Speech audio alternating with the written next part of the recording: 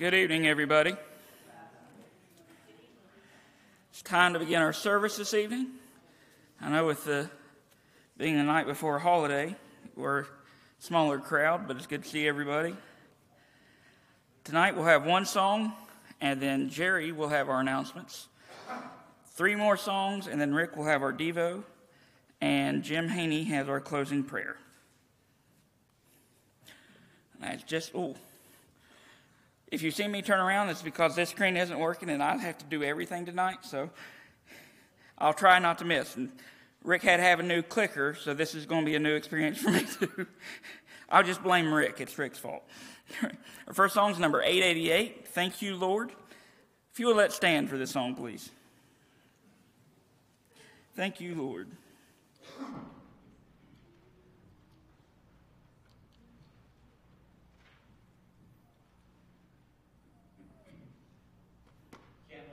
That is not. Ooh, that's not a right note. I'm just going to go without this tonight because it doesn't want to work.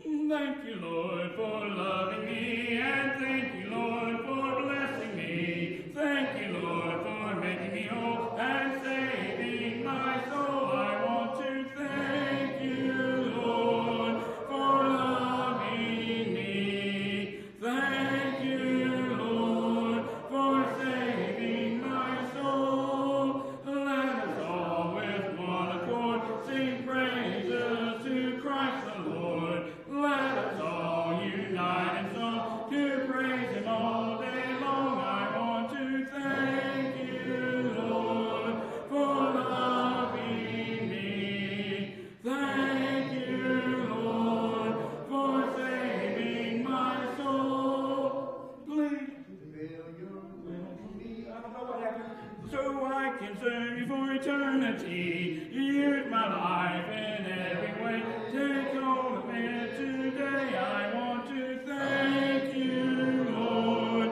for loving me. Thank you, Lord, for saving my soul. Please be seated.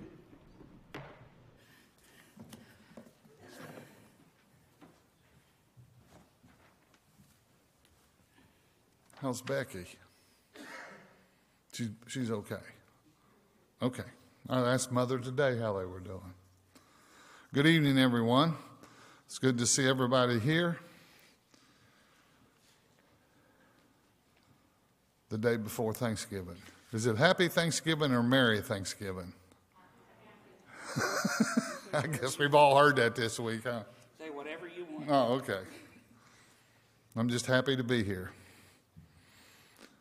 Toy drive for Hoops Children's Hospital at Cabell. Unwrapped gifts can be donated through December 17th. Boxes are in the old foyer, I guess the middle auditorium. Just a reminder to parents of our away from home college students to get your family picture taken while you have your children home during the holidays. Need to announce that again Sunday morning. David is still needing teachers for Wednesday night classes. Congregational potluck. This is how this reads. Congregational potluck today. Had to ask.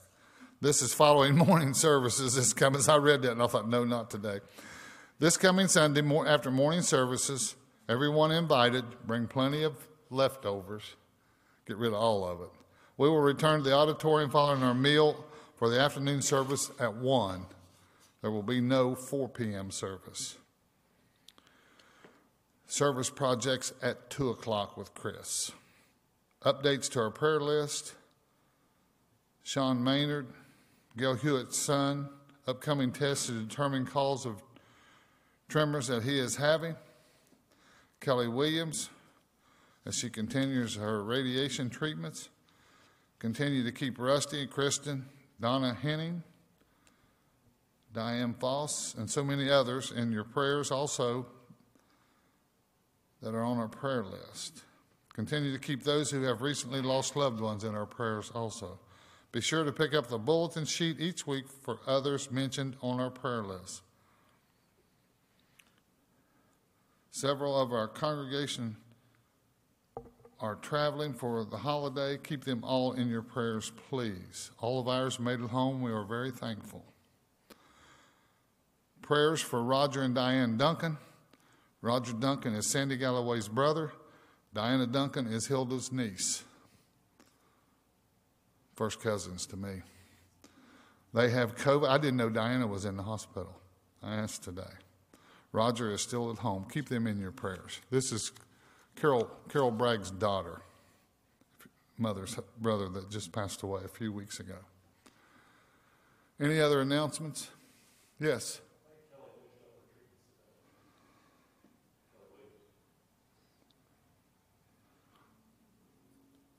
Excellent. Excellent. Kelly Williams finished up her treatments today. I wasn't for sure. She didn't have to take as many as she thought at first, did she? Yeah, but I thought there was more. I don't know. But anyway, great. That's excellent news. Anybody else? Let's bow before we begin this evening, please. Father, we are thankful for this beautiful day of life that you've given us. We're thankful for your Son who came and died for us. We're thankful for the many blessings you've given us. We're thankful for the holiday that we have, that we can stop for a moment and have Thanksgiving and look to you for guidance and help in the rest of the year and on throughout our lives. We're thankful for the country in which we live, for the community, and we ask that you help us let our light shine brighter in this community. Go with us through this service. We pray the things we do will be pleasing unto you. Be with Si as he leads us in the singing, and Rick as he brings us a lesson. We ask your blessings on our sick and our shut-ins, that you watch over them. Be with Diane and Roger and help them with the COVID, and be with our others that are sick. We're thankful that Kelly is able to finish her treatments. Bless her and Mike and their family. Watch over us, Father. Forgive us. In thy Son's name we pray, and amen.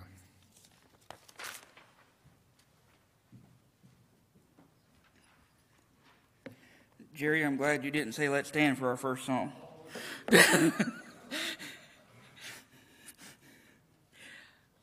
Our next song this evening is number 247.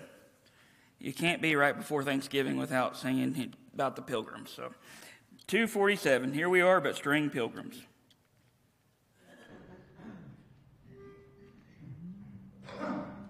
Here we are, but straying pilgrims here. Our path is often dim, but to cheer us on our journey, still we sing this wayside hymn. Yonder over the rolling river, where the shining mansions rise, soon will be our home forever, and the smile of the blessed Giver, glad and soul, our longing eyes. Here our feet are often weary on the hills that throng our way. Here the tempest darkly gathers, but our hearts within us say, yonder over the rolling river, where the shining mansions rise, soon will be our home forever, and the smile of the blessed Giver, glad and soul, our longing eyes. Here our souls are often fearful of the pilgrim's lurking foe, but the Lord is our defender, and he tells us we may know. Yonder over the rolling river, where the shining mansions rise, soon will be our home forever, and the smile of the blessed Giver, glad and soul, our longing eyes. Our next song will be number 975. 975. The other, thank you, Lord.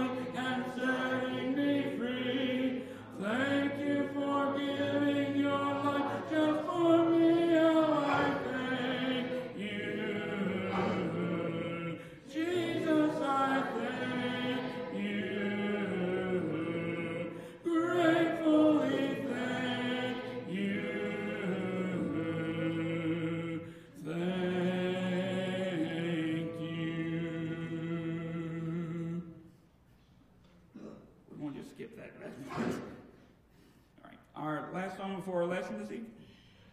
Our last song before our lesson this evening is number 118. 118. Count your blessings.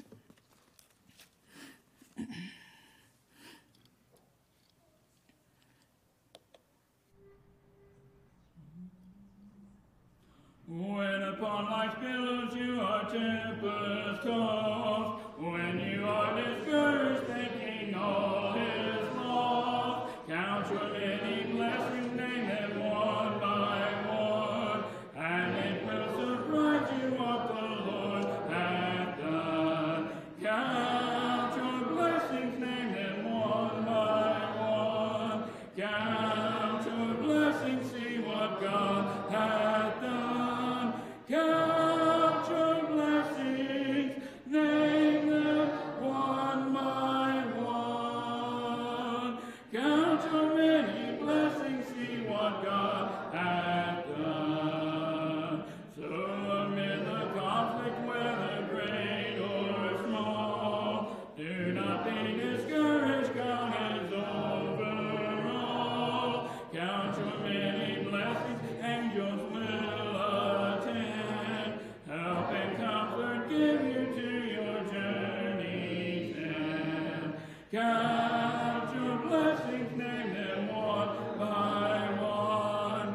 Count your blessings, see what God hath done.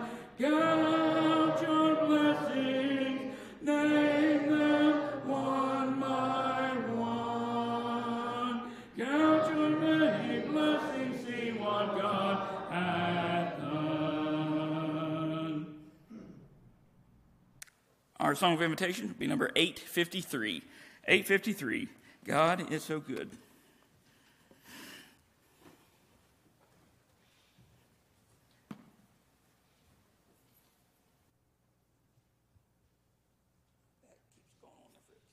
Okay. That's one reason why I have the remote mic, so I can move around and see the screen myself.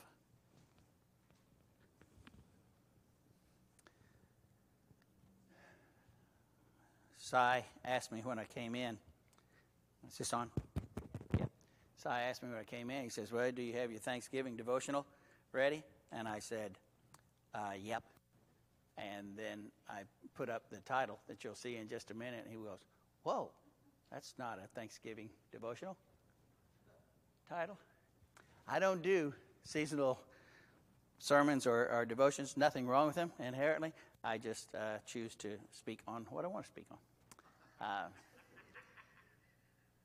And this isn't maybe what you're thinking. This is not about any aberrant behavior that people, any inherent excitement, that joy that people get out of suffering pain.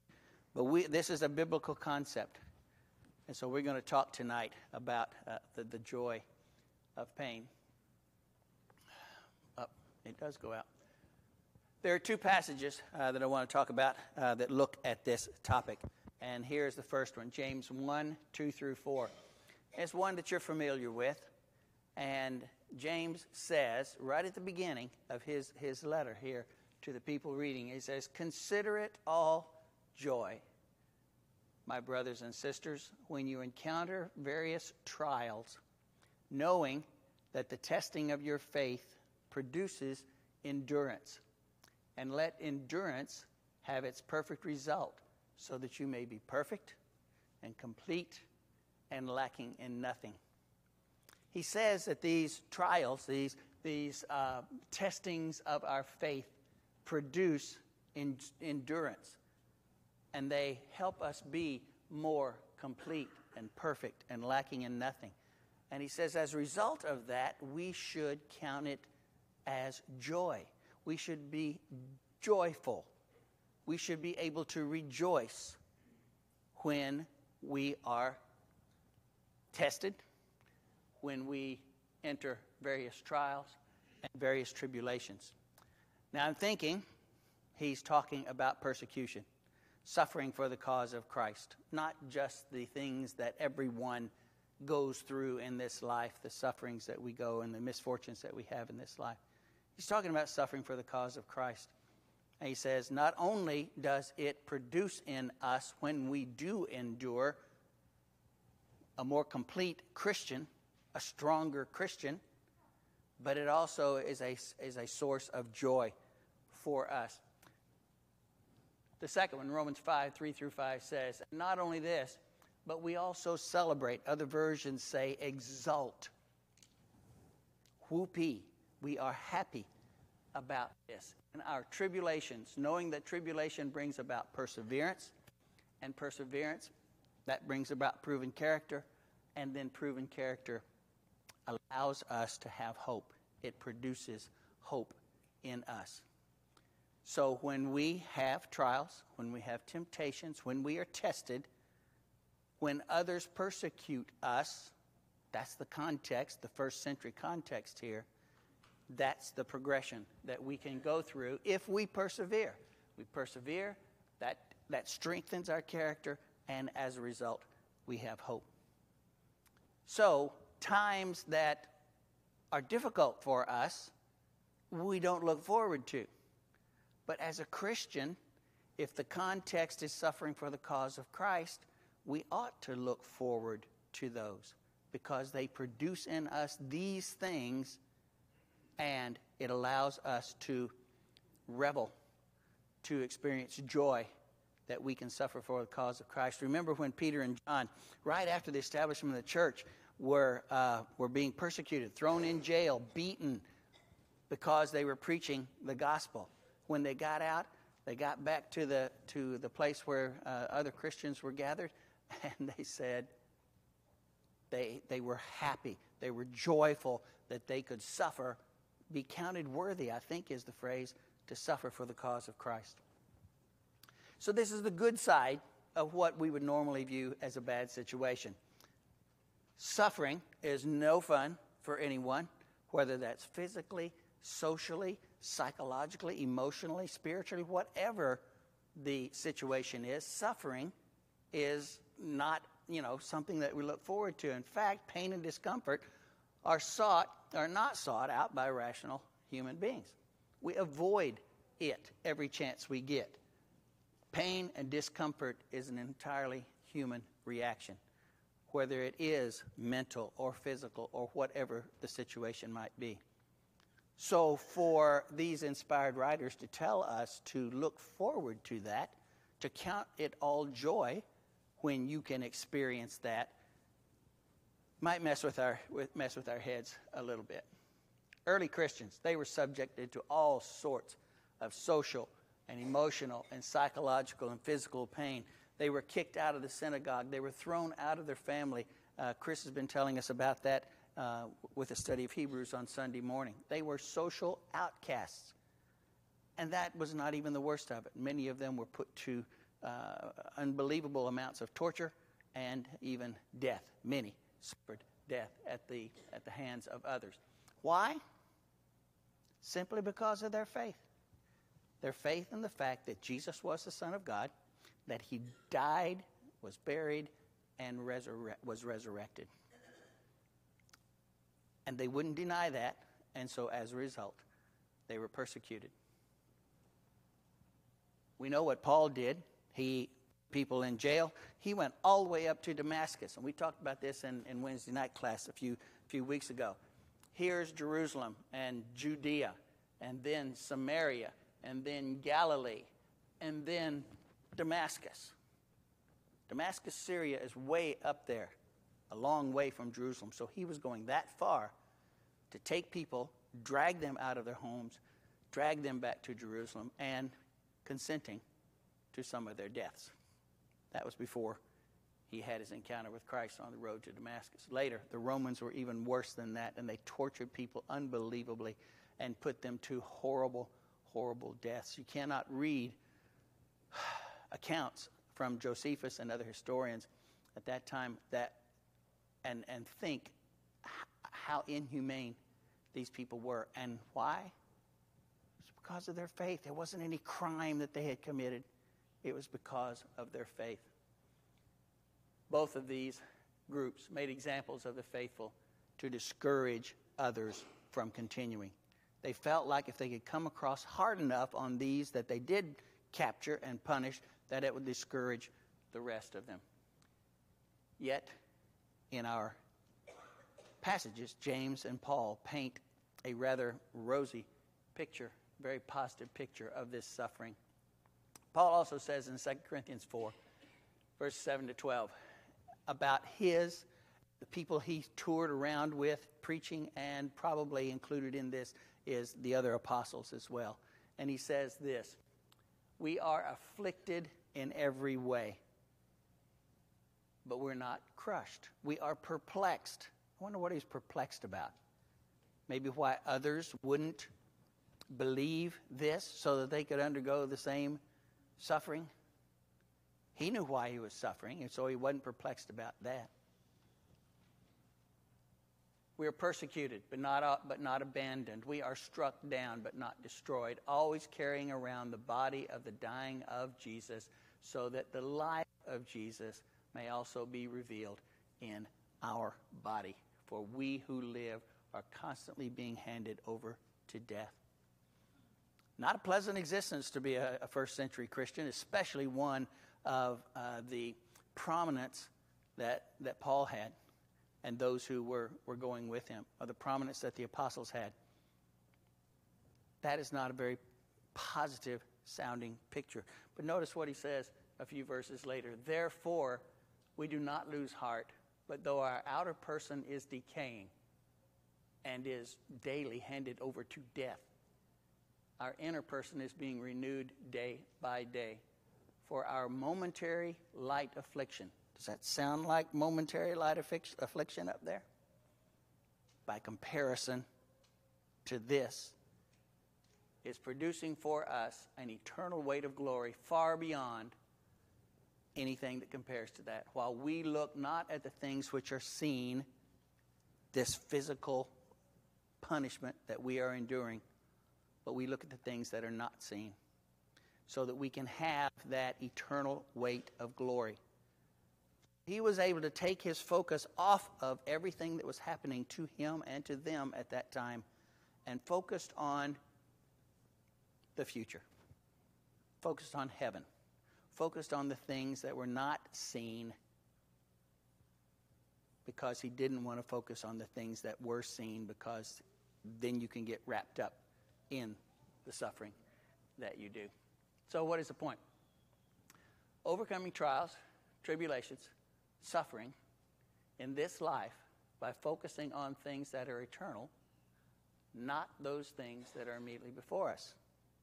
We overcome any temptation that we have here, whether that be sin or whether that be persecution or any type of sacrifice that we have to do here, by not focusing on the here and now, by focusing on the reward. You've heard the term, more than likely, emotional intelligence. And it's a term that came into being, I want to say, back in the 90s. William Goldman, I think. Goldman was the guy who came up with the term. And he basically said that if you can take your mind off of what's going on right here, if you can resist doing something here that's going to pay off in the long run, you have a higher emotional intelligence quotient. You are better able to handle the disappointments of this life or the current situation, so that you can obtain the payoff later on down the line. Some have taken emotional intelligence and now calling it spiritual intelligence. That we as Christians can suffer on this earth, and let me say this, we don't suffer. By comparison to what first century Christians did and underwent, we don't suffer.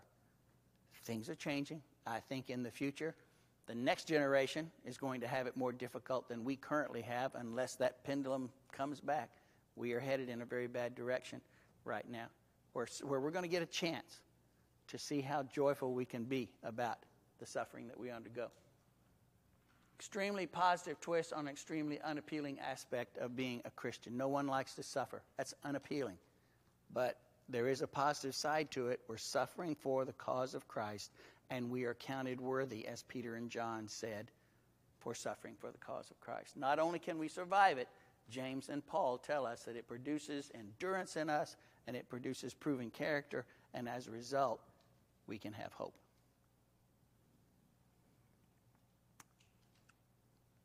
That's if we persevere. So what is the other side of that coin? What if we don't?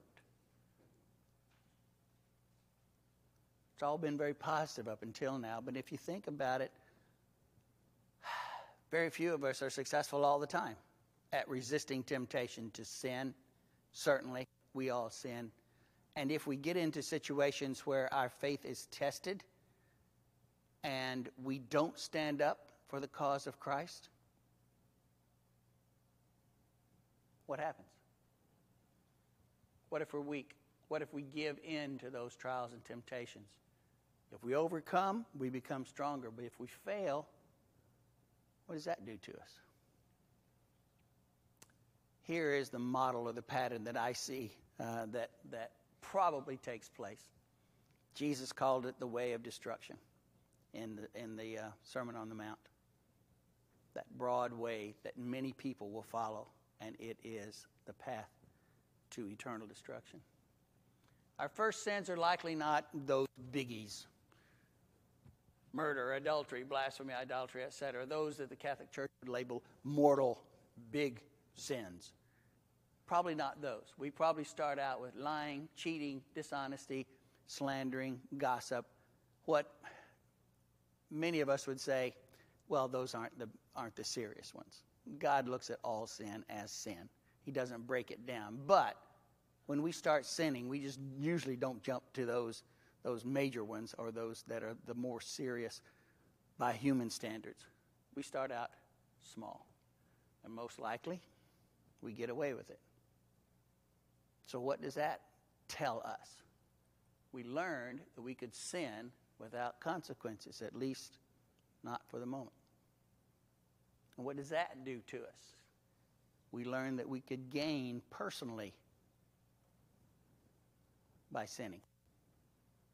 We gain personal advantage for us. And everyone likes personal advantage. We learned that sinning becomes a habit and maybe even second nature to us. You've heard it said that some people lie when they don't even have to, because it's such a habit for them. It was said by one of our nation's leaders and his wife a few decades ago that from an inside person says it's not that they lie, it's just that they do it so naturally. This is what happens when it becomes second nature to us, when we do it so often that it becomes a habit. We learned that as long as we can get away with the little things, then why not try the big things? It blows my mind when you hear of someone being arrested for embezzling money or doing something that they knew, they had to know sooner or later they were going to get caught. There was no way that they were going to get away with that. Sooner or later, somebody's going to notice. Money's not going to be there when it should be. And it'll be tracked right back to you. But there's something about the mind that says, I got away with this. I can get away with that. I can get away with that. And so I turned it this way. Small sins become a gateway drug to larger sins. Whatever euphoric sense that we get by getting away with something tells us that maybe we can get away with something bigger. And it's kind of like a gateway drug that satisfies us for a while, and then we need something bigger, something stronger, something better to fill that void. And here's the conclusion. Any sense of conscience guiding us has long been hardened by our successes in our sins. You have any scars, burns, surgeries, a callus. That skin is different. That skin doesn't have the same sensation that the rest of our skin does. I had surgery, heart surgery, when I was 44, and I have a scar that runs from here to about here. And it's not quite an inch wide, but it's wide. And when I do that, I can barely feel that. It's a lot different than the feeling here. When we get so scarred and our conscience gets so calloused, that's when sin is ruling our lives. The feeling, if any, is different than the rest of our skin. It loses its sensation, and in a way, it's dead to normal physical or biological responses. And that is what our conscience becomes when sin after sin after sin deadens our conscience to any rational or spiritual thought or consequences. A couple of verses talk about this condition. 1 Timothy 4:1-2 says this: "Some will fall away from the faith, paying attention to deceitful spirits and teaching of demons by means of the hypocrisy of liars, seared." That's that callousness, that's that deadened sensation in their own conscience as with a branding iron. Ephesians 4 says, "So I say this and affirm in the Lord that you are to no longer walk just as the Gentiles also walk, in the futility of their minds, being darkened in their understanding. They, having become callous, have given themselves up to indecent behavior for the practice of every kind of impurity with greediness." So where is your heart? What is your conscience? It's that thing inside of you, and we always point right here, that's not the heart we're talking about. It's this heart up here. It's that spiritual discernment that we all should have. It is that probably that which God placed in us when he created us. He says, "Let us make man in our own image." There is something that we are given when we come into this world that is inherently within us that makes us want to obey a superior being. That's at least part of it. I think that's in there somewhere. Romans 2 talks about the Gentiles who did by nature the things that the Jews were omitting in the old law. So even the Gentiles that he just talked about in such negative terms there had this conscience within them. None of our hearts here tonight are that far gone, or you wouldn't be here, I am pretty confident. So where is your heart tonight? Is it getting stronger in faith? Are you enduring under trials and temptations? Is your hope in a reward increasing and getting stronger? Or is it decreasing and receding and getting weaker? Do you find yourself unable to resist sin and temptation?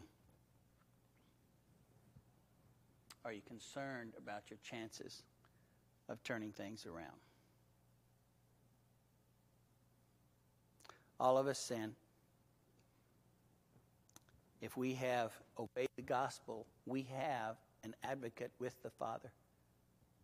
We know that he will forgive us if we repent and ask for forgiveness. We have that luxury of knowing that. So when we offend our conscience, when we sin, when we feel bad about what we have done, we can go to him, we can repent and say, I will do my dead level best not to do that again, and ask for forgiveness. God loves you and he loves your soul. He sacrificed his son on the cross for you, and that's no minor event, as we all know. He wants you to succeed. He's ever faithful to forgive you if we will just simply repent and try to do better. You can turn things around. You're not locked into the path that you're on, and you have a chance tonight to make that right. If you've never been baptized, we stand ready and eager to make that happen with you and for you this evening. And if you have been baptized and if any of this kind of rings true to you, that you're headed in the wrong direction, that you need to fix things, you can come down front. We will offer a prayer for you, but that's not necessary. You have an advocate with the Father. You can pray to him right now, where you are. You can pray later this evening at home, in the quiet time, by yourself. You can fix that. And you can overcome the sins that beset you. We are told to strive to perfection. The mature Christian does that. Mature Christian experiences that overcoming that is mentioned in those first two passages more often than the one that gives in more often. We have to strive for maturity, and we can start that right now. If you're subject, won't you come as we stand and sing? God is so good. God is so good. God is so good. He's so good to me. He answers prayer. He answers prayer. He answers prayer. He's so good to me. He cares for me. He cares for me. He cares for me. He's so good to me. I love him so. I love him so. I love him so. He's so good to me.